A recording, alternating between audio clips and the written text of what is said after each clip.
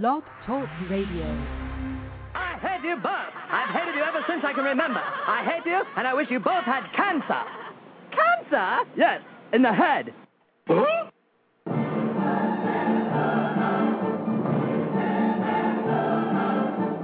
I'm as tired as hell, and I'm not going to take this anymore. Pay no attention to that man behind the curtain. Are you telling me you built a time machine? Out of a DeLorean?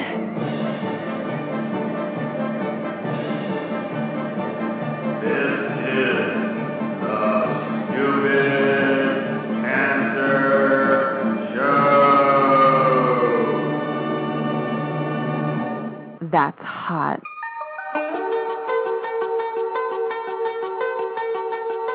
Hello there, children. Hey, kids. People seem to like me because I am polite and I'm rarely late. And now the host of the Stupid Cancer Show, Matthew Zachary. Monday, March 8th, 2010. And welcome to the Stupid Cancer Show, the voice of young adults with cancer. Got cancer under 40? Sucks, huh? Well, get busy living, because the Stupid Cancer Show is here to change the world, one chemo infusion at a time. Tonight's show, Stupid Thyroid Cancer. In our Survivor Spotlight, John FILBERT, young adult survivor of lung and thyroid cancer, regional ambassador, and actually he's the regional chair now for I2I Dallas, Fort Worth, in Texas. Dr. Stephen I. Sherman, MD, at the Department Chair of Endocrine, Neoplasia, and Hormone Disorders at MD Anderson Cancer Center.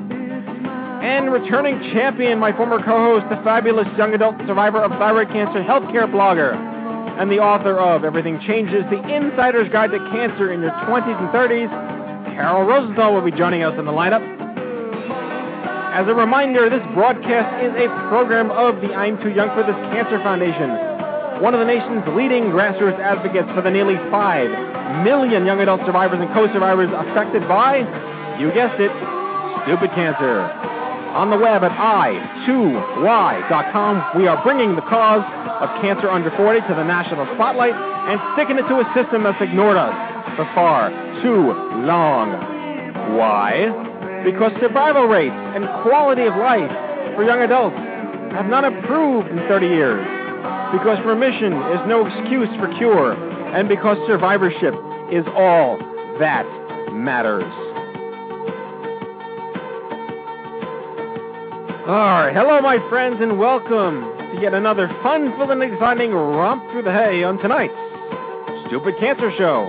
And a stupid cancer welcome to any and all of our first-time listeners here on the Blog Talk Radio Network, broadcasting live from the Chemo Deck, our fabulous studio in downtown Manhattan, New York City. I am Matthew Zachary, a 14-year young adult pediatric brain cancer survivor. Joining us live in the studio tonight, back after a brief episode with fantastic surgeries, our fabulous broadcast production assistant, young adult survivor Amanda Freeman. Hello, Amanda. Hi, Matt. Welcome back, sweetie. Thank you. Joining Amanda and I, we've got our chief cancer anarchist, Jack Buffard. Hello, Jack. Hi, Matt. I'm back, too. You don't count. Apparently not, because you introduced Amanda first. Amanda deserves to be introduced first. We're going by looks? Yes. Looks before beauty. Wait, age before beauty. Beauty before age.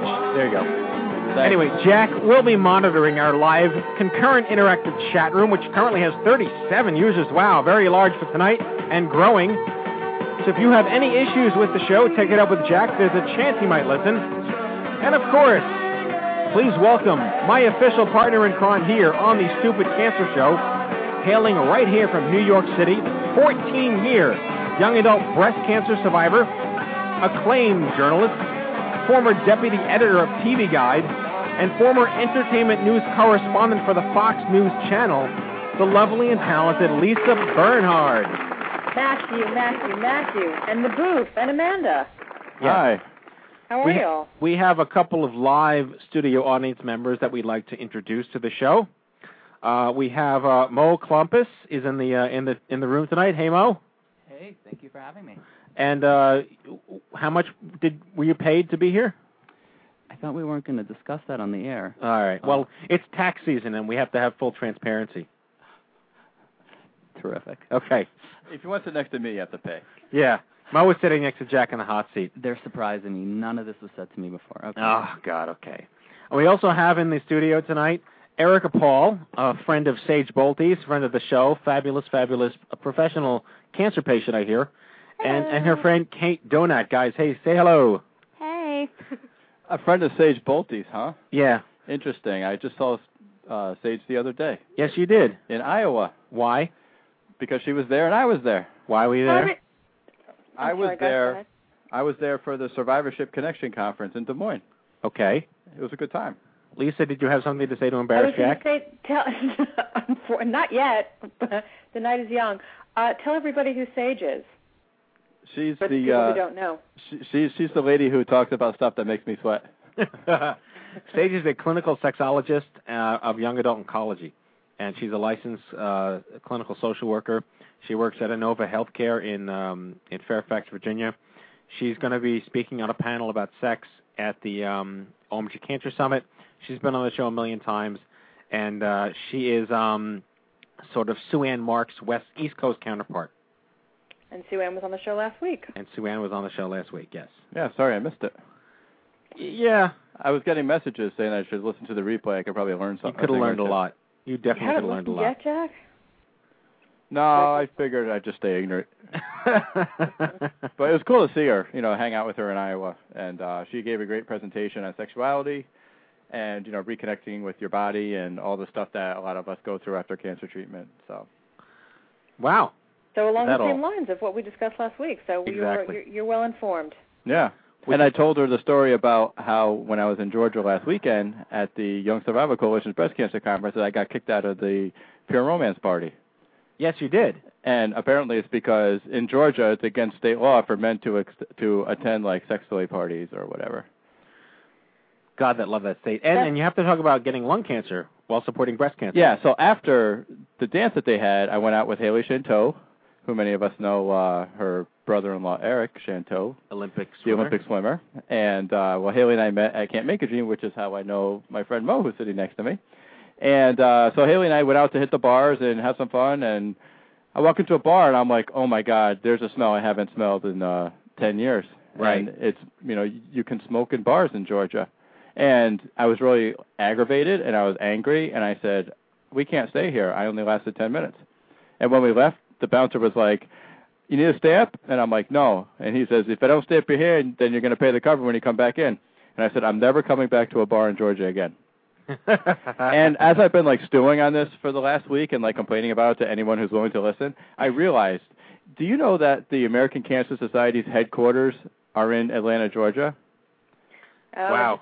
Right. And 99% of what they actually claim to spend their money on is anti-smoking campaigns.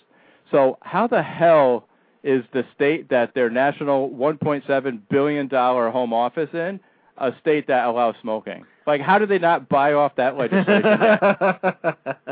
That's a very valid point. Never thought about that. So it's Isn't okay. It ironic to quote Alanis? We are we're going to present ourselves as the so-called global leader in the war on cancer. But if you come to our home office, don't go out because there's smoking in public places. All right, that's enough ACS bashing for tonight. I want to talk about a couple of things that popped up this week in the news. Obviously, top of the list is our brand new international social media campaign. We have brought back Zac Efron, and this is phase 2 of our fantastic relationship with him. He looked fabulous at the Oscars last night, and I know thousands of you out there were just hoping that our wristband would slip below his tuxedo sleeve, but it didn't quite. And you got to know it was there. It was definitely there. Yeah. I was surprised that Vanessa Hudgens was not accompanying him. I found that interesting. But I'm not a gossip king, but I'm here to formally announce what we did today to hundreds of thousands of people, that the campaign is called Zac Gives Back. And the website is zacgivesback.com. And you can basically learn all about it. It is a TwitPic photo competition where we are asking people to purchase large quantities of our wristbands. All proceeds go to I2Y. and take the largest crowd picture of everyone wearing the wristband, giving the bird, and whoever organizes the largest crowd by April 1st wins a $250 iTunes gift card. Which can get you a lot on iTunes. That's a lot of High School Musical songs. That is a lot. That is the entire Lifetime series collection of High School. I already have them, so I'd have to spend the money on something else. But that's High School Musical like 10, 11, 12, many sequels to come. It's teen tween. It's hopefully crazy. they'll have more High School Musicals than Star Treks. Yes. What? What? That was for you, Matt. You're the science fiction wonk. That's true. That is true. And then Star Trek trumped Avatar at the Oscars last night. I was very disappointed. Yeah. Yeah. That's true. But kudos to Sandra Bullock for doing that. Best Oscar acceptance speech in my lifetime. And really? Better than Jack Palance doing push-ups? So how about how we had the first woman director, and of course that this is how dated that the Oscar folks are, that they actually played the song "I Am Woman" when she walked off the stage. Yeah. Are you kidding me? Inappropriate, awkward, and what?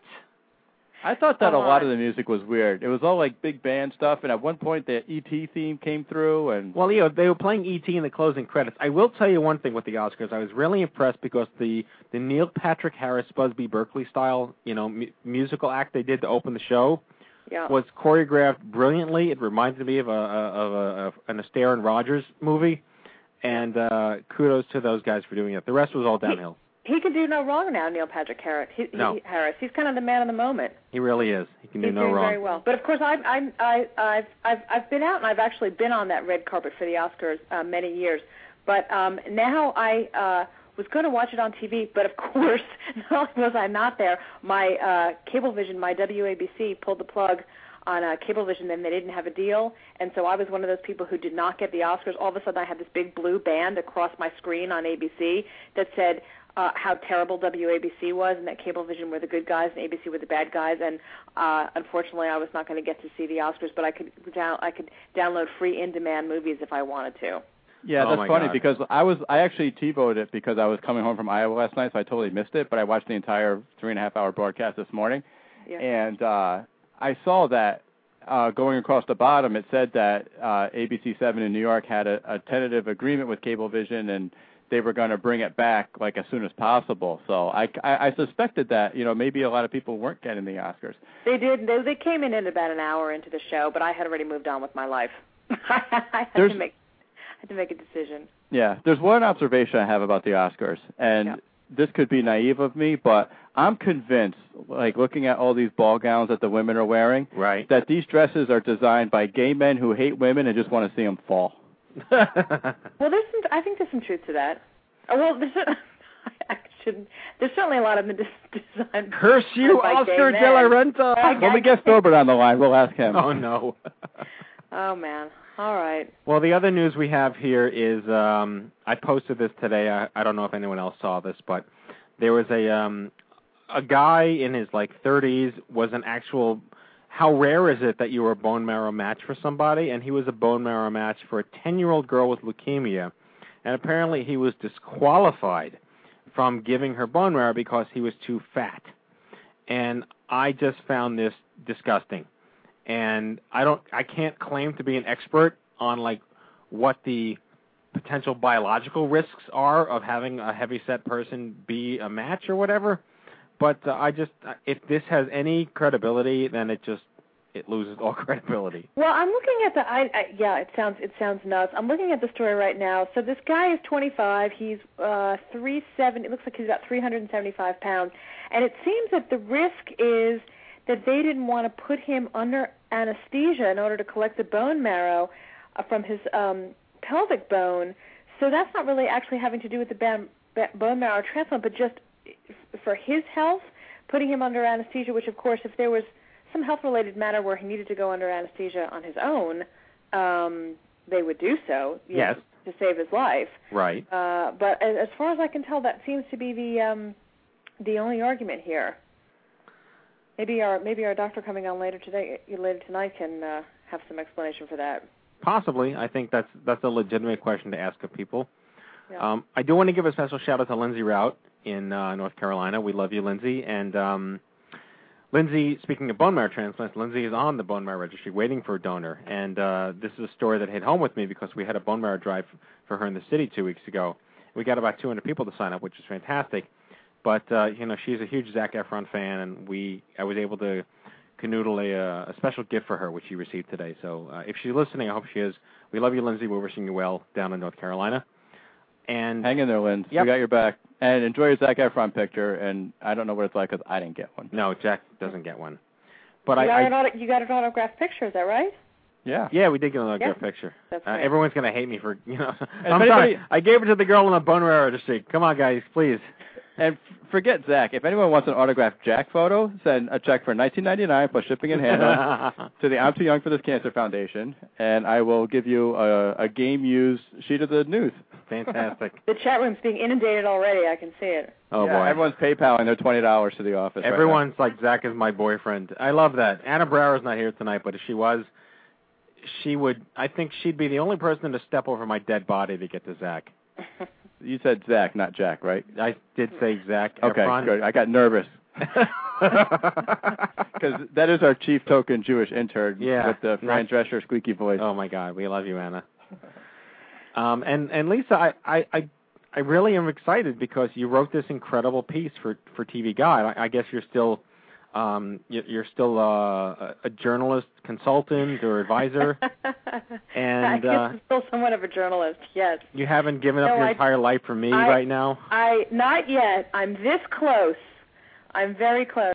Yes, I am still. I am interviewing celebrities and for my buddies at TV Guide and doing stuff for the New York Times and some of the women's magazines and make the occasional appearance on CNN to talk entertainment. So this is great. I'd actually interviewed Ellen at the start when she first launched her talk show, and so they asked me to come back and talk to her now as she's, on Idol, and Oprah's going away, and is she the next Oprah and all that stuff. So it's fun. And so is she the next Oprah?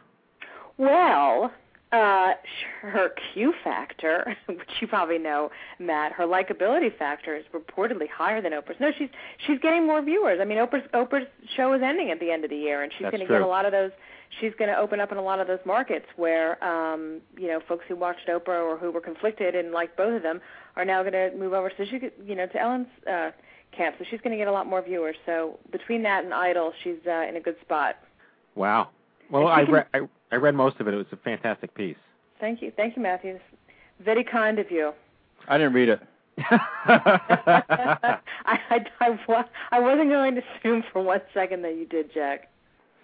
I'll wait for the cartoon to come out. Well, which is too bad because she actually, she told me that she was listening to the Stupid Cancer Show and that she's in love with Jack Buffard. But I guess that's all out the window now.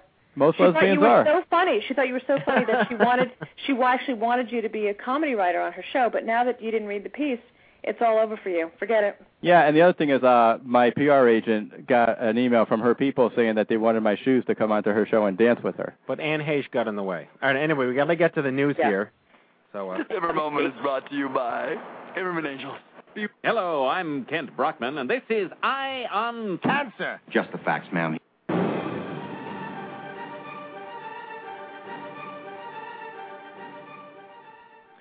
Alrighty, during this part of the Stupid Cancer Show, we announce worthy news stories as we listen to Jack Buffard stammer through a series of his special announcements to let our listeners know about a whole bunch of stuff you might otherwise not know about. And we don't want you missing out on free young adult stuff, like conferences, happy hours, retreats, scholarships, support groups, music concerts, and more. So if you have something coming up that you'd like to hear our audience know about, please fax it to us at 877-794-6902 or send it to Jack at i2i.com. Thank you, Matthew, for that lovely handoff. First up in your Stupid Cancer news, head on over to events.i2y.com. Events.i2y.com is your one-stop shop for all stupid cancer events happening nationwide. Stay in the loop because something could be happening in your neck of the woods and we don't want you missing out, especially if I'm not going to be there. Surviving Idol is an upcoming talent show for young adults affected by cancer. Show off your talent by entering your submission today. Submissions can be entered at survivingidol.com. The buzz is building around the 3rd annual International OMG Cancer Summit for Young Adults, being held Sunday, May 23rd, right here in New York City. Head on over to omg2010.com. That's omg2010.com for more information. All right, folks. Being that I lack both the time and the intelligence to share with you all of the great stuff we have going on for young adults, I've created the Boof News blog. Everyone needs to check out boofnews.i2y.com. That's BOOF.i2y.com for the official list of all Stupid Cancer News resources. These include surveys, exercise programs, writing workshops, peer services, and fertility resources. After you do that, head on over to 70k.org. That's the word 70, the letter K.org. There are approximately 70,000 people aged 15 to 39 diagnosed with cancer every year. For over 2 decades, there has been little or no improvement in survival for this age group. By signing this bill, you are supporting the Adolescent and Young Adult Cancer Bill of Rights to be established as a standard for care to meet this underserved population. And finally, I would like to send a personal thank you out to Brecca Putnam and her team at the Survivorship Connection Conference for allowing me to participate in their great event this past Saturday. And I also want to send a big thank you out to Dr. Schumacher for giving me a tour of the Des Moines, Iowa area yesterday. It was a good-looking city, and I can't wait to go back. So thank you, Dr. Schumacher. And that, my friend, is your Stupid Cancer News.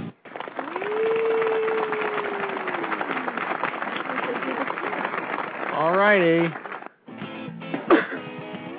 Bless you. You got a sneeze? I don't know what's going on there. I'm vomiting after hearing my news speech. All right, in our Survivor Spotlight tonight,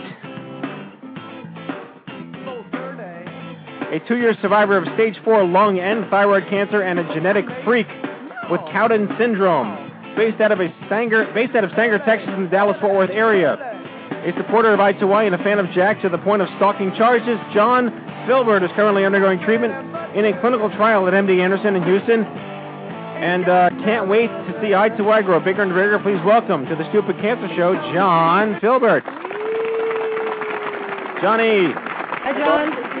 John, this is when you start speaking into your phone. Oh, I'm sorry, Jack. How you doing, pal?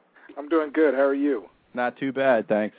John, it's good to finally meet you via microphones. Yeah, we do the phone. I mean, we do the Facebook and the Twitter quite a bit, but sure. It's nice to finally put a voice and a name together. Yeah, absolutely. So tell us I'm going to start in here because these guys know you better than I do. Tell us a little bit about your diagnosis 2 years ago, lung and thyroid cancer, symptoms, and then getting your diagnosis. I had gotten sick and lost my voice and went in to see a doctor, and she passed me on through a series of tests, and they told me I had a goiter, and they sent me for surgery. In February of 2008, they removed it and removed my entire thyroid, said it was 3 or 4 times bigger than normal. And then in March of 2008, I went into the doctor's office. He looked at me and just apologized and said, yeah, I'm sorry, it had vascular invasion. You have stage 4 thyroid cancer. I was like, wow. I was like, thanks. Wow. And you had been symptomatic for how long before this happened? Probably, to the best of my knowledge, a couple of years. But all the symptoms that I displayed, the local doctor that I had, who probably should have retired years ago, would give me a Z-Pack and some cough syrup. And was like, hey, it's just a cold, you'll be fine. And it worked for a while, but it always would come back about once a year. Is that right? And it was exactly that. It was basically the loss of voice, as you said. It was a loss of voice to where I would lose my voice, or I would have real bad, violent coughing spells to the point of where it was just really in my chest painful. Wow. And you're how old again, John? I was 31 at the time. I'm 33 now. Okay, great. So tell us about, so you're part of and I know your doctor's coming on next, but you're part of a clinical trial at MD Anderson currently? Correct. During, okay. I'm sorry. No, please tell us what that entails. It's very interesting because during all of this, they had also found out that I have lung cancer, and the prognosis wasn't good, but my doctor, who, I love him to death, he didn't accept what all the other doctors were saying, sent me the test, and came up with a definitive answer of a genetic disorder, Cowden syndrome, that I have. And he found a clinical trial that directly addressed all three of the issues, and it's done amazing. I go about once every 2 months at first. When the clinical trial started, I was having to go once a week, 3 days on, 2 days, 3 days, and 2 days. Wow. So the two are the two connected? Explain how the thyroid and the lung and then the Cowden's, how they're connected or not, the three of them. I don't know how the lung part's connected, but the Cowden syndrome, my P10 gene doesn't work, and so it spits off tumors that could be benign or it could be malignant, and one of the basic characteristics for thyroid cancer, for Cowden syndrome, is thyroid cancer. Right. And so it's a direct relation to the two. Right. And they happened to, and in finding the lung, were you a smoker? Was there any reason to think that, reason that they gave for the lung cancer? I'd smoked for a little while, but I had quit probably 10 years ago, 12 years ago, and I had smoked for... Were you in Atlanta by any chance? Or Georgia in general? Yeah, right. I had smoked for a little while, but then I had quit, and I had asked my doctors, because that was something very concerning to me, was did I do it to myself? And they had said no, that all of my issues are more genetic-based than anything. Interesting. Well, it goes to show, lung cancer is ironically becoming very prevalent in the younger communities. The incidence, it's still a very small percentage of all the young ones that do get cancer, but by comparison to where it was 20 years ago, it is significant. And the whole point is that lung cancer in older people is caused by, in general, just a lifetime of smoking, and it's been clinically shown that smoking for 5 or 10 years can't do the same kind of damage if you start when you're in your teens and quit by 30 that 40 years or 50 years or 60 years of smoking can do for you. So, John, do you get pissed when people ask you, well, are you a smoker? Like I just did. Just like Lisa did, damn it. Yeah. No, I mean, I don't get so much irritated in that sense, but more so when people look and they go, oh, so you did it to yourself then.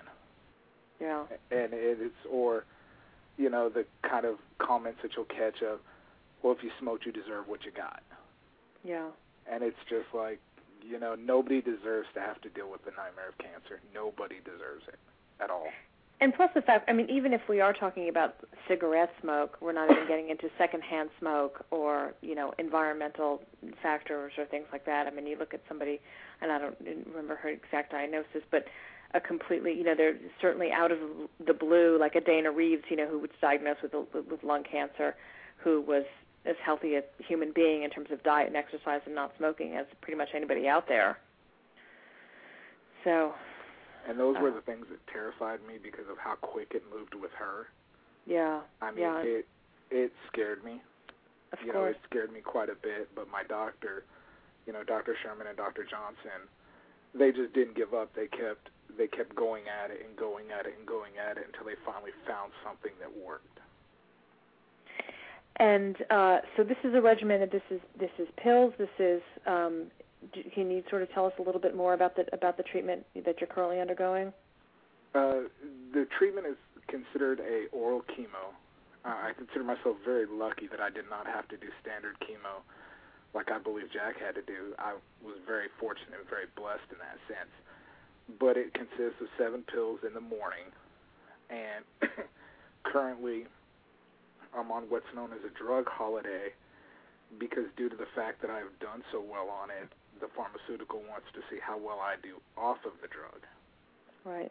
So a doctor, from what I understand, a doctor in Spain and one of my doctors, the other one, not Dr. Sherman, got together and said, well, let's give him a couple of months without the chemo pills to see how good he's doing. Right. And so far it's been going well, so I can't complain. And what was your experience with meeting, obviously you got associated with I2Y, but meeting other, let's talk about first the thyroid cancer patients your age in your area and their experiences with thyroid cancer. I haven't got to really meet a lot of people in the area. It's now become more prevalent the more involved that I get with ITY, and the more people that I meet that don't so much, the thyroid cancer people I've met are more so across the nation than just in one area. And it's just been kind of interesting to compare because of the fact that of how close-knit a community ITY is for some of the different treatments that I had to go through when I was doing the radioactive iodine and I was locked up for 2 days. I was calling Jack's friend Dory, and I was talking to Carol. Dory! Wait, who? Mr. Plate. Mr. Plate from Baltimore, yeah. Him I know.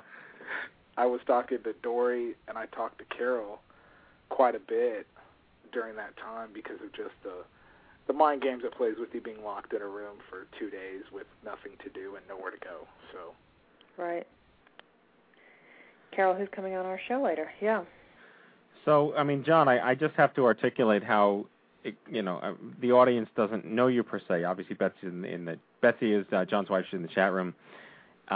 You're an incredible guy, and what you've been able to do, and I don't need to stroke your ego because that's Jack's job per se, but in the traditional sense of I've been doing this for many, many years, and volunteers come and go at various capacities of involvement, and you have really taken the young adult movement by storm.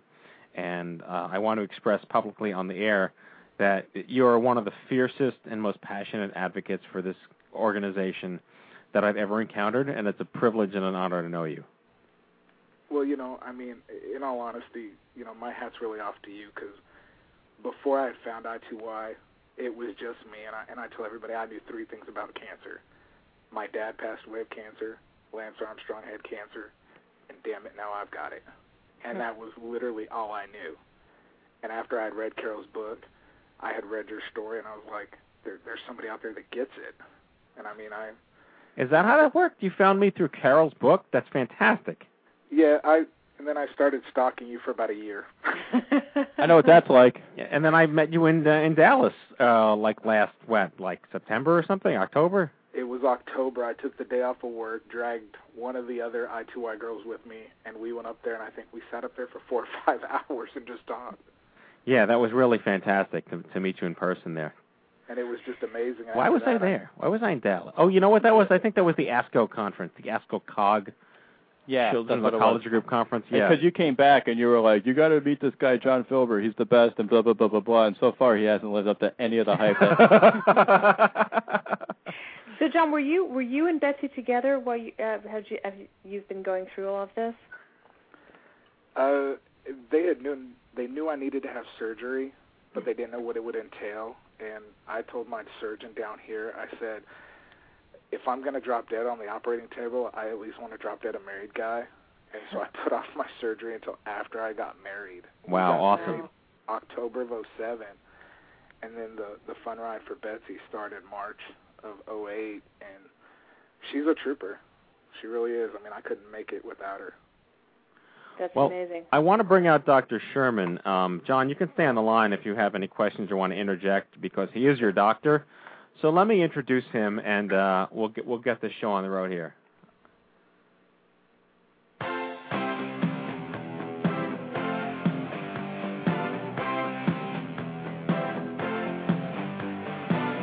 All righty. I don't have a bio for Dr. Sherman, so I'm going to make something up because I did speak to him on the phone. Dr. Stephen I. Sherman was raised by wolves in Wisconsin. He went to cheese school until the age of 9 and learned how to tame elephant feet in Clown College for grad school. Giving up the need for oxygen, he decided to move to Texas, became a parking lot attendant at MD Anderson, accidentally found himself in an operating room one day, and they thought he was a surgeon. So now he does stuff at MD Anderson. So please welcome Dr. Stephen Sherman. Matthew, I just have to say, this is what we do. We have this enormously credible doctor from MD Anderson, and with the Huey Lewis, he gets that kind of intro. I think I'm heading back to journalism. Yeah. Dr. Sherman, thank you for your tolerance and patience. Thank you, my Dr. pleasure, Sherman. and you don't realize how close to the truth you really came. Was it the cheese school, or was it the parking lot attendant? I just need to know. It was the love of no oxygen. Fantastic. Well, in all seriousness, you are one of the most qualified in your field in the entire country. You come extraordinarily highly recommended. Not only are you a great man for taking care of and tolerating FILBERT, but we have something extra special for you planned after the show. We'll be contacting you for that as well. But welcome to the show. You get an autographed picture of Zach. Yeah, Zac Efron. We're going to send you Zac. Do you have a daughter who's like 14 that hates the fact that like she didn't get the autographed picture? I would definitely not admit that publicly. You don't have to be a 14-year-old girl to love Zac Efron. Oh, I guess I suppose so. Wait a minute. Okay. Dr. Schumacher loves Zac Efron. That's true. So obviously, I wanted to. May I call you Stephen? Yeah, absolutely. Okay. I had a couple of questions for you, and I know Lisa had a couple of questions for you. Obviously, sure. Thyroid cancer, most people don't know, is the second most common cancer in young adults. Absolutely. And it is a grossly underestimated cancer, but some might call it cancer light. And I don't like the idea of it being a contest, but what are your thoughts on how it integrates into the conversation with respect to young adult cancer? Well, so many people that I see come in, and at some point, someone, usually a doctor, has told them the phrase that I hate, which is, if you have to get cancer, this is the one to get. Exactly. And it makes the assumption that you have a choice, or that you'd even want to select something, and nobody's going to want to have any form of cancer, and that includes thyroid cancer. It also underestimates the fact that there are people who get into trouble with thyroid cancer, and actually especially children and young adults, many of whom present with widely metastatic cancer. It can actually be in some ways more aggressive in children and young adults than it is in, say, a 40-year-old. So how do you tell doctors to stop telling patients that if you've got one cancer to get, this is the best one? Oh, that's a that's another show. Yeah, I mean, a lot of what I do in lecturing at national meetings and at grand rounds at institutions is to try to give the physicians in my audience perspective, and I think that's the difference, because most of what I do in patient care is taking care of people with thyroid cancer. So the advantage I have is of taking care of hundreds and thousands, and not just the limited experience of a few people that I came across. So with that, I can share with the physicians a much better sense of the full spectrum of the disease. It's also a question of helping people improve their communication skills and reading their audience, in that case their patient. So is there a way to, how do you check or scan for thyroid cancer? Is that possible? There are a variety of tests that are done, and one has to be careful because it's easy to overdiagnose thyroid cancer. And I say that because whereas this year maybe 36 or 37,000 people in the U.S. will be diagnosed with thyroid cancer, if you did an autopsy of everybody when they died, about 10% of adults will have microscopic thyroid cancer. And so it's one of those things where it's extremely common as a tiny, tiny disease that in reality patients are probably better off not knowing about and doctors not doing anything about. So that's one end of the spectrum. So we're seeing now increasing numbers of people who are getting ultrasounds of their neck, which is extremely sensitive. I saw a patient today, has a 3-millimeter spot in her thyroid gland. The chance that it's cancer is very low, but somebody put, inordinate amount of fear in her head. And this is something that, doesn't necessarily require any fancy testing. Most of the time we diagnose thyroid cancer because of something that's palpable in the neck. We can biopsy and most of the time demonstrate what it is and know in advance of the surgery that it's cancer and plan the appropriate operation that way. Doing something earlier than that in most patients actually doesn't improve their outcome. It's not something that you have to get at the 5-millimeter stage because it actually turns out that you can't do much better than 99% survival in that group of patients. It's identifying the folks who are more likely to get into trouble that becomes the important part early on. And I think that was one of the things with John, which was trying to recognize what was thyroid cancer and, in fact, in his case, what wasn't. Right. In this case, the lung cancer. Right. And so causes, anything genetic, environmental, what are some probable causes, or does anyone know?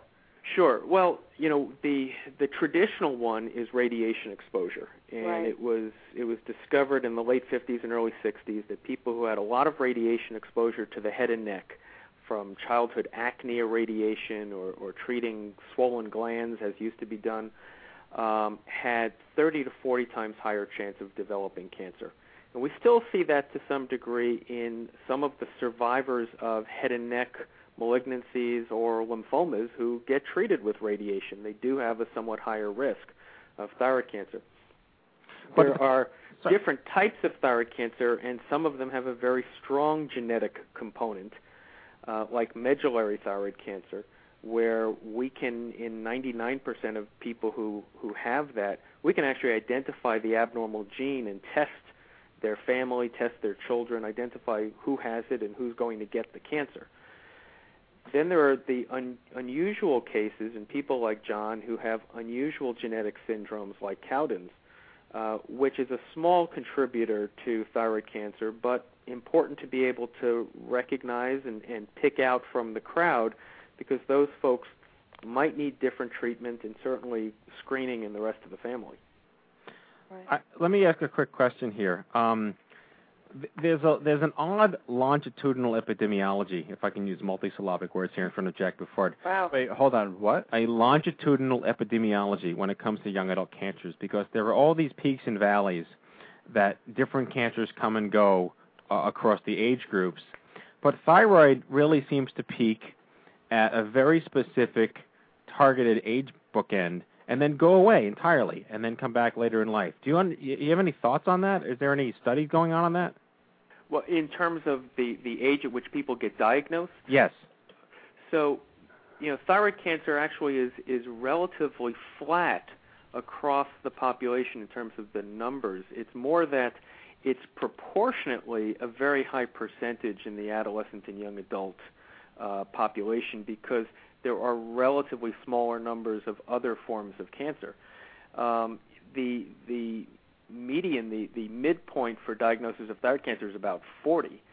So, and we diagnose people into their 70s, 80s, and 90s with it. So I'm not sure that it's quite a peaks and valley in terms of the total numbers, as much as where it stands in the relative proportion to the other cancers that get diagnosed. But do you think that the reasons why a 70-year-old gets thyroid cancer are different than a reason why, say, an 18-year-old would get thyroid cancer? A 7-year-old versus 70-year-old.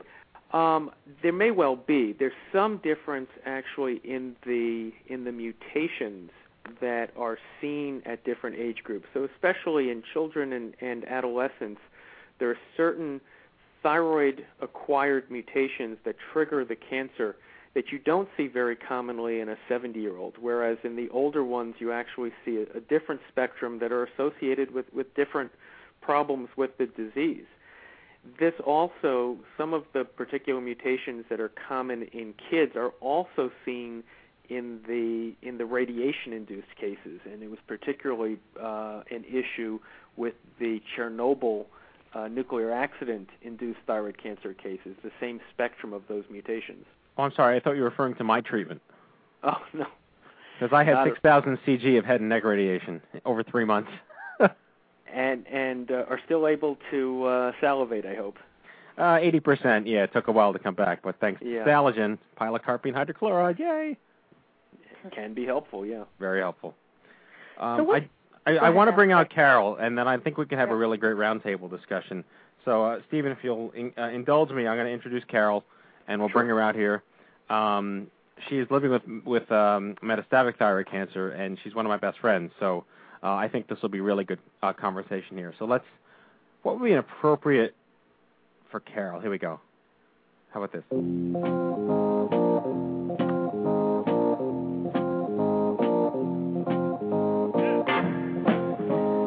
KAIROL Rosenthal is a thyroid cancer patient, blogger, and author. Her book, Everything Changes, The Insider's Guide to Cancer in Your 20s and 30s, is the culmination of 5 years of research and interviews with professionals and patients in the young adult cancer community. She's written about young adult cancer for the New York Times, has been interviewed on Fresh Air with Terry Gross, Newsweek, and the BBC Radio. Her blog, Everything Changes book, is a hub for conversation in the cancer community. She is also the former co-host of The Stupid Cancer Show, and one of my dear friends, please welcome back to The Stupid Cancer Show as a guest, KAIROL Rosenthal. Hello, Matthew. Oh, I missed that. There's that voice again. Oh, no. That voice. Hey, Carol, how are you?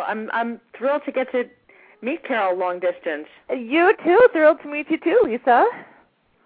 I'm very excited to have you on the show. Well, I'm excited to be here, and especially in the presence of, an endocrinologist who deals with thyroid cancer, because I'm such a cancer geek and things like that excite me quite a deal. So. Yeah, we got a bustling chat room tonight. Our listenership is pretty skyrocketed right now. Carol, you've been listening to the show for quite a while now. Do you have any initial, thoughts on what we've been discussing with Dr. Sherman or on John's particular case? Well, yeah, I have a ton of thoughts. I think it's a really interesting conversation that we're having, and one thing that in particular interests me is just that the word overdiagnosis was even used, because I think in the cancer community in general, we rightfully so want to diagnose people at earlier stages before cancer, becomes more advanced, metastasizes. But I think that we have to look at this in, a cancer-by-cancer situation with each different kind of cancer. And I've just been very curious about whether or not we're somewhat overdiagnosing thyroid cancer. When I was diagnosed, I had 19 tumors in my neck that were all positive for thyroid cancer. So, of course, mine had spread quite a bit, but my doctor suspected that maybe it had been in my neck for 10 years, and that's a long time. And my perspective is that perhaps when you're looking at something like papillary thyroid cancer, which is often extremely slow growing, that we don't necessarily have to scare the bejesus out of everybody thinking that they have to check their neck every moment of the day to make sure that they don't have thyroid cancer. So, yeah, the word overdiagnosis is something that I don't hear spoken about a lot, and I'm really glad that you guys are talking about that. Okay. Go ahead, Matt. No, that was Dr. Sherman. Yeah, I was just going to say that we also have to consider that if we had treatments that were 100% safe without complication, we would use them ad nauseum. But the reality is that even the simplest treatments and the safest treatments we use for thyroid cancer have side effects, have complications, and the treatments can't be worse than the disease. And but what are you talking about? We're so lucky we have thyroid cancer. That there can be negative impacts to this disease? Absolutely. Yeah. To the disease and to the treatment. Can you talk more about the treatment, Dr. Sherman, and then maybe Carol kind of jump in terms of what, how you kind of weathered any side effects that you had? Well, for almost all the various forms of thyroid cancer, the primary treatment and the one that is the most curative is surgery. And that's usually to remove, most of the time, the entire thyroid gland. Right. Now, depending upon the type of thyroid cancer, the common types, papillary and follicular cancer, many patients are also treated with a second form called radioactive iodine, very special treatment used for thyroid disease, both benign and cancerous. Treatments like for cancers like medullary thyroid cancer, radioactive iodine has no role and isn't used. And Carol, can you talk about what you went through with your treatment and any adverse side effects that you went through? Sure. I had surgery. First I had surgery, and then I had radioactive iodine treatment, and then I had more radioactive iodine treatment and more surgery because I have a pretty stubborn case of thyroid cancer, mine somewhat unusual. So I did go through all of that fun stuff. And something that I I'm curious to ask if this is actually considered treatment, but I think another piece of the puzzle that I have so many thyroid cancer patients who read my book and who send me emails, and we talk online, we talk on the phone, and a big thing that they talk about is having to go through hormone replacement therapy. So after your thyroid is removed and you are not putting out any more thyroid hormone, you have to take a little pill every morning that gives you your thyroid hormone, but not with most normal human beings who don't have thyroid cancer, they kind of want a balanced level of thyroid hormone.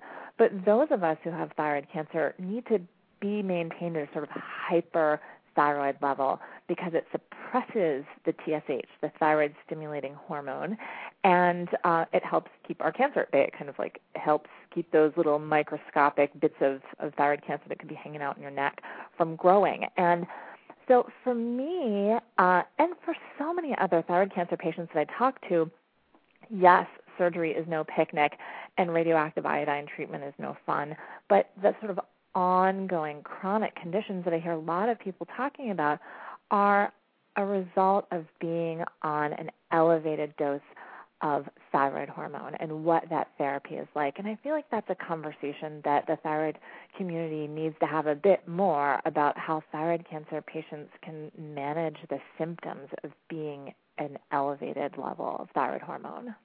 Interesting. And talk about those symptoms specifically.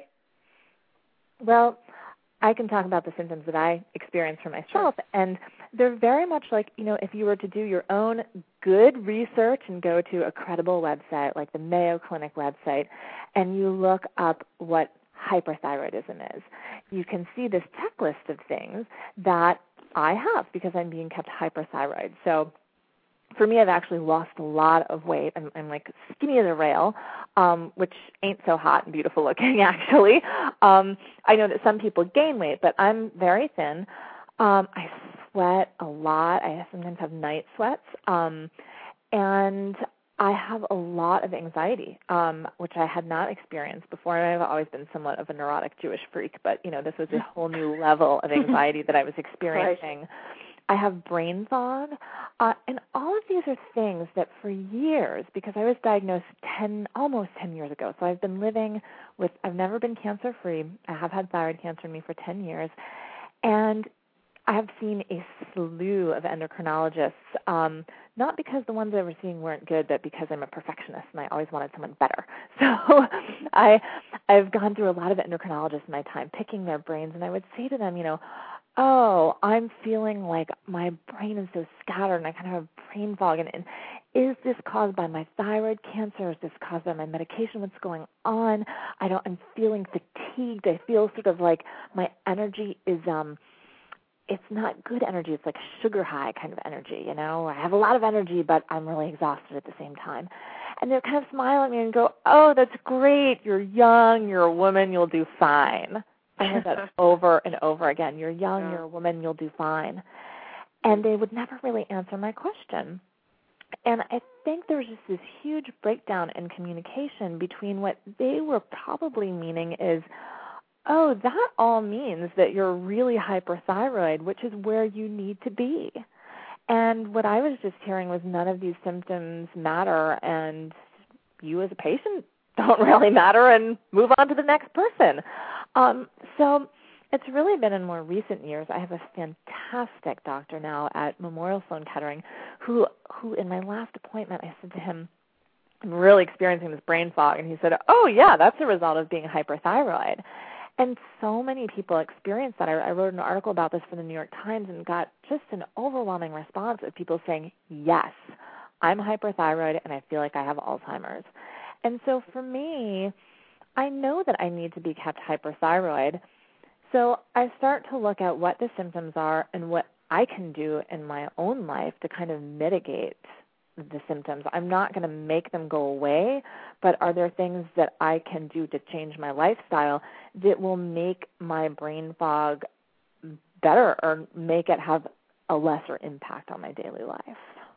And do you, and of course that leads to my next question, and if if John or Dr. Sherman want to jump in, but tell us, Carol, too. So what are your suggestions for other folks out there who may be going through those same symptoms for being kept hyperthyroid. How are you able to kind of manage that in your daily life? If I could jump in real quick, the therapy for anyone to feel better about themselves is just to be friends with Jack Buford. Well, that's wait, a given. What? Sorry, I just had to throw that in there. We hadn't ranked on him in at least 10 minutes. Yeah, in fact, I fell asleep. There's a quota. All right, go ahead. Sorry.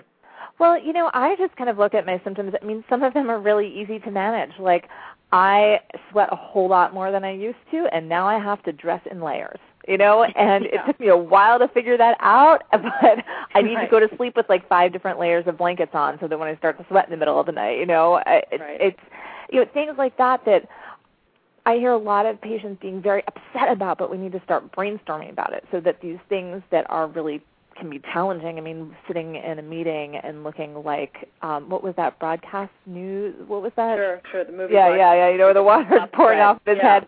How do we make sure that doesn't happen? With my brain fog, I feel like one of the most challenging things was just admitting to myself that I had this problem. I sound like I'm in a 12-step program, but, I had to sort of take inventory of the ways that my brain fog interrupted my life, and it was really hard for me to do this. It was sad. I mean, I had tears flowing down my face. It is not fun to look at my life and realize that there are areas in which I have cognitive deficits. It made me feel dumb. I feel like my self-esteem often was just plummeting, like I was a closeted dumb person trying to look smart in the world. The way that, my brain was functioning. But, once I realized that I was having these problems, I just started working with little tricks. Like, I have a notebook where I write everything down. I can attest to that. I've seen that notebook. Yes. When I'm sitting here right now when you asked me that question, Lisa, I wrote the word notebook because I knew it would fly out of my head. Interesting. So, small things like that. I organize my house differently so that I can find things. It would take me 20 minutes to find my keys. So I have a place where I put my keys all the time. I try to get more sleep. I'm usually not too successful at that because I'm a night owl. But I try to get more sleep. I don't cram my calendar as full as I used to. And I feel like everybody has to just work with these sort of trial and error ways of managing these symptoms. One question, if I can ask a question, a doctorly question, is I'm curious about heart palpitations and beta blockers because that's something that I've heard various cancer patients talking about, and they ask me about this all the time. I'm not a doctor, so I'm curious about patients who have heart palpitations as a result of being hyperthyroid and what can be done about that medically. Well, there are a number of effects that high levels of thyroid hormone have on the heart, and one of them is to speed up the heart rate. It can cause, in some people, especially as they get older, irregular heart rhythms and also some thickening of the heart muscle. And it's been shown in a number of very nice studies that beta blocker medications can blunt most of those effects. Now, in fact, people who have hyperthyroidism from the more typical causes, they actually have overactive thyroid glands, beta blockers are, one of their godsends for symptomatic relief. So there definitely can be a role if it's essential that somebody has to be on very high doses. Part of it is that a lot of the folks that I see who are on suppressive doses of thyroid hormone actually don't need to be. And for people with early-stage disease, limited to the neck, no evidence of cancer, actually the studies don't show any advantage, don't show any survival benefit with suppression of TSH. Keeping it just minimally suppressed or even near normal, actually they do fine. But for the people with more advanced and metastatic disease, that level of suppression really does improve survival, and you have to find some kind of trade-off between what you're trying to do to treat the cancer and what the patient can tolerate. And that may change with age. As people get older, they may be less capable of tolerating or being able to manage some of those side effects, and we may have to lower the dose for a variety of health reasons. One thing that, regardless of what kind of cancer you have, I'm such a huge proponent of doing research because one of my biggest role models is this guy who I interviewed in my book named Greg, and I think almost daily about what he said. He said, I cannot fight cancer. He's like, I'm not a scientist, I'm not in the lab, I do not have the cure for cancer, I can't fight my cancer, but I can fight the system that doesn't get my medical records, I can fight my doctors who don't have the latest information, I can fight the medical records department that doesn't have my lab results correctly, and so that really motivates me to do things like research. And so when I, am doing something like listening to a doctor speak on the Stupid Cancer Show and hear them say, research has been done to show that being, elevated hyperthyroid when there's no evidence of disease doesn't really make a change in the prognosis, I think, wow, I got to get my hands on that information. And so I guess I just want to empower people to do as much research as you can, because I've learned over time that not all doctors are created equally. Not all doctors have the same access to the information as other doctors, or they don't take the time to read it, or maybe they are not in a position where they're able to be the super uber genius endocrinologist like the one that we have on the show tonight. So I know that I've been living with thyroid cancer for 10 years, and the way that I've gotten through it is just, my version of positive thinking is just positive research and going out there and getting as much information as I can, the most up-to-date statistics, research, go online, go on to PubMed and learn about your disease and how to manage it, and share these articles with your doctor, articles from really good, valid resources. I might add that any doctor has access to some of the national and international consensus guidelines for treating cancers. And in this case, for the American Thyroid Association's recommendations for thyroid cancer are universally available, and they're a very carefully vetted set of recommendations based upon critical review of the published research. And if it's based upon good research, it says it. If the recommendations are based upon opinion and expert opinion, it states that as well. It gives the justification and how strong the evidence is for each of the 90-some-odd recommendations. And if you're a sleuthy patient, you can find it too. I always manage to get myself into these parts of websites and access information that's for doctors only, and where you're supposed to have passwords and things like that. And if there's a will, there's a way. Or ask your doctor to look up this information for you. If you get to a roadblock in doing your own research as a patient on a credible site that's really only meant for doctors who are part of an association, ask your doctor to go there for you, or ask your primary care physician if they can go there for you. There is a way for patients to access this information and to have really smart conversations with your doctors about it. Carol, I'm sorry. I was just going to add, the National Comprehensive Cancer Network, or NCCN, has versions of guidelines and information specifically for patients as well. So you don't have to kind of wade through and try to translate. It's appropriate to the folks who may not have the same scientific background, but who clearly need to know the same information. That's great. I'm looking at the clock here, knowing that we have to wrap soon. But, Carol, I just wanted to ask you, too, as somebody who's been, as you said, kind of steeped in this for 10 years, and you've interviewed so many people and written about it, for folks who are either too afraid to do the research, they kind of, I don't want to know, or if they've got their jobs, they've got bills to pay, there's so much in life that kind of can bury us under. Just what's your suggestion to people who just feel like it's too much to take on?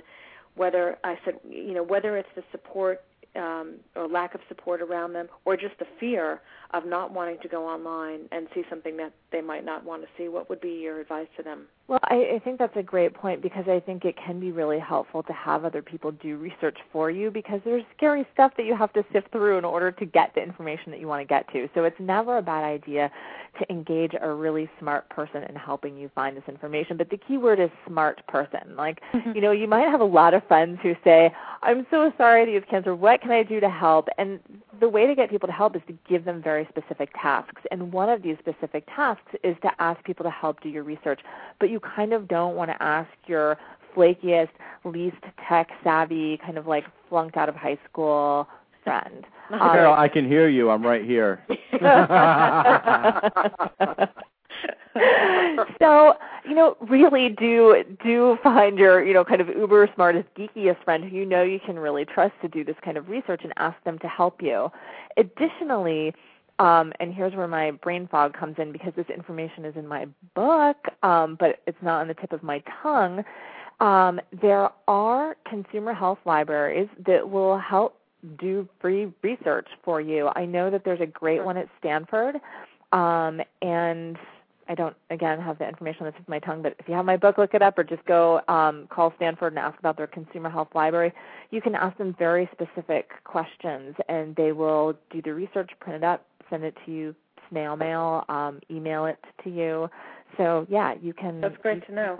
Yeah, and I also, I'm really, I've gotten so much free pro bono help from amazing people who are in grad school. I mean, I've had people who were in law school who helped me out with my health insurance.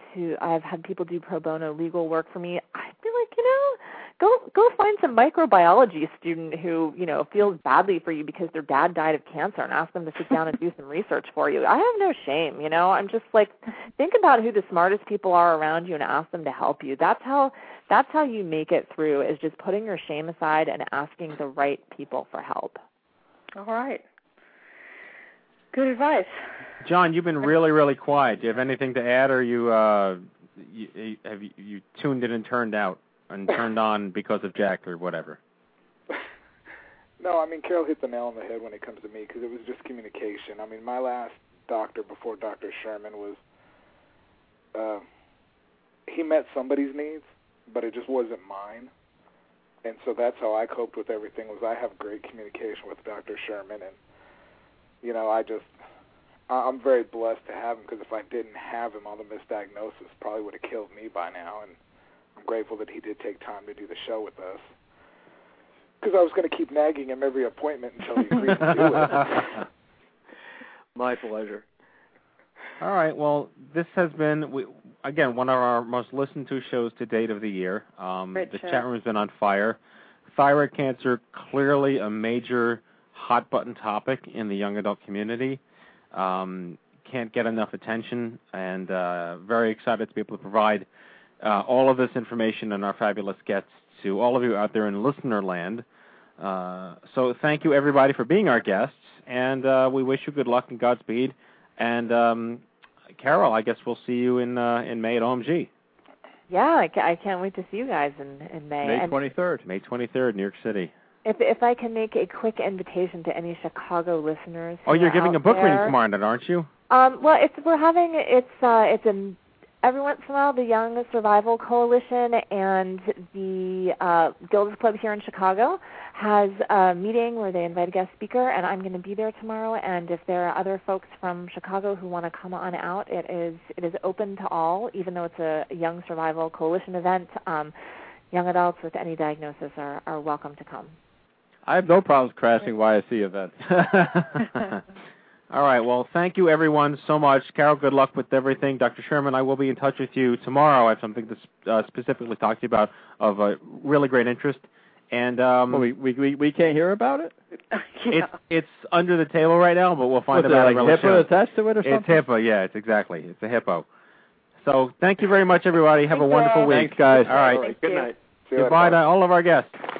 Hey, Matt, that was Matt, that was a really good spot about the whole chemo brain thing, because just earlier today, you and I were going over some stuff, and What? Jack? What? Say goodnight, Jack. Oh, dear Lord. What? Why are you looking at me that way? Say Because goodnight, you started, Jack's chemo brain kicked in mid-chemo brain. It did? Oh, boy. Dude, that was so staged. What was staged? People aren't going to fall for these shenanigans. They're smarter than that. Yeah. But they all believe I'm dumb. Well, there's truth in merit in that. Dude, I am so smart. SMRT. All right. You know who taught me that? Homer Simpson. No. Me? Dr. Schumacher. Oh, fantastic. You keep mentioning this mysterious Dr. Schumacher. It's like my Wilson next door neighbor. Oh, fantastic. All right. Well, Lisa, you will be here next week, we hope, correct? I will indeed. Good. Right. Well, Thank you, everyone, for listening tonight. A really active chat room. We hope we brought you some value. The show will be rebroadcast in perpetuity at stupidcancershow.com. And now we're going to go to our closing sequence. Dum-da-da-dum. Prepare to activate. I hear there's rumors on the internets. You ever seen a grown man naked? And so, to all of you, a fond farewell. Hooray, I'm helping. You are a meathead. Oh, Magoo, you've done it again. That was so terrible, I think you gave me cancer. All right, folks, that's tonight's show. I hope you had as much fun as we did poking a stick at Stupid Cancer. I'd like to thank our guests, John Filbert, Dr. Stephen Sherman, and the lovely KAIROL Rosenthal. Our in-studio guests, Mo Klumpus, Erica Paul, and Kate Donat. Amanda Freeman, as always, Jack Buffard. Yes. Next week's show, journaling. Doodling. No, that's your version of journaling. Jennifer Goodman-Lynn, young adult survivor of MFH sarcoma, founder of Cycle for Survival. Deborah Ludwig, young adult survivor of leukemia, author of Rebirth, and creator of the Writing for Your Life workshop. Dr. Laura Lieberman, lymphoma survivor, attending radiologist to breast imaging at Sloan Kettering, and author of I Signed as the Doctor. If you missed any of our previous broadcasts, check out the archives at stupidcancershow.com or subscribe to our podcasts at itunes.i2y.com. Remember, if it's not stupid, it's not cancer. We'll see you all back here next week, my friends, live from the chemo deck. Jack Buffard, Lisa Bernhardt, Amanda Freeman, Captain Stewie, and I wish you all a great evening. Go to bed, Dory. Fokker out. Welcome aboard.